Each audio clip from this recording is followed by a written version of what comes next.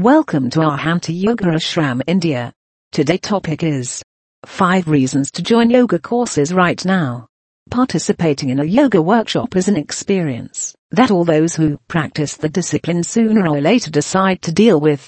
Choosing the workshop to attend may not be easy, and sometimes, discouraged just by having to decide where to go, you end up giving up. However, at least 8 are the reasons why participating in a yoga workshop is useful and educational, and should be in the practice of those who practice.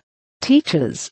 It is the main element of the experience, the person who will teach you new things, or will allow you to deepen what you already know, which will help you to progress and stimulate you, by giving you good ideas, to move forward with practice. The comparison with the other participants. Although yoga is an individual discipline, it is true that confronting others, understanding what they do, and how they do it can be fundamental to becoming aware of, and dealing with yoga in the right spirit. A comparison that should never be a clash, but a source of enrichment and development.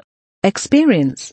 At the Yoga Ashram India, you do not only practice, but also participate in many other activities related to yoga practice that help enrich the body and mind and return home with a different awareness of themselves, and what you can, and want to do.